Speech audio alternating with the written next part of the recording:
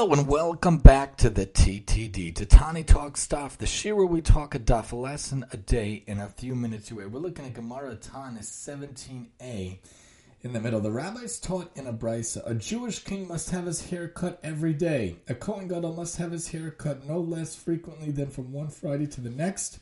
An ordinary Kohen once in 30 days. A Jewish king must have his hair cut every day. What's the reason for this? Rav Abba bar Zavda said, the verse states, your eyes shall behold the king in his beauty. That comes from Yeshaya.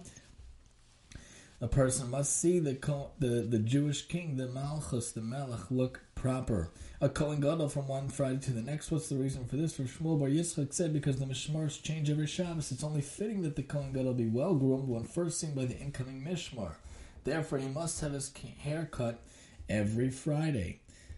And the ordinary Kohen once in 30 days, it's derived from the Nazir, that the 30 days is the minimum amount that a Nazir goes about that can have his Nazirus. So just as the Nazir has to be for 30 days, so too the term here is referring to 30 days, and he needs to groom himself every 30 days. The idea being that these people, these important people in the Jewish life, the Kohen Gadol, the Melech, a Kohen in general, especially when serving in the Beis HaMikdash, may speedily be brought back in our days today, they have to look well-groomed and well-kempt. They have to look proper, and they have to look seemly, and they have to look well put together. And how much more so is it that we need to go about this for ourselves? We shouldn't go around with scraggly beards. We shouldn't go around with hair that looks like Wolverine Lahavdil.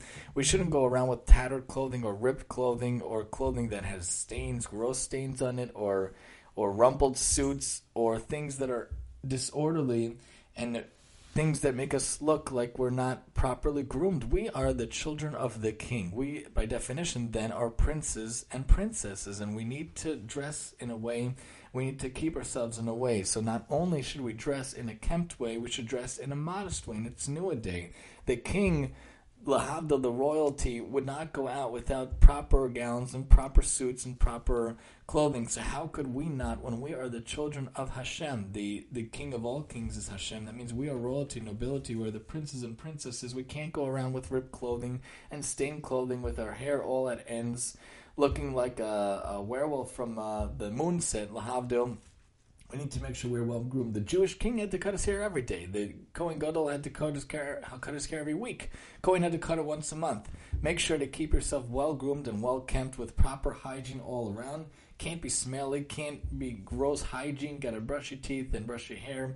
And make sure to always shower. Make sure to have the proper clothing and the proper etiquette, the proper dress. Present yourself properly as befitting the children of the king when you're in public, when you're interacting with people, in order to have the proper nobility to be a child of Hashem throughout your days. Join us next time as we talk Tanis 18 here on the TTD.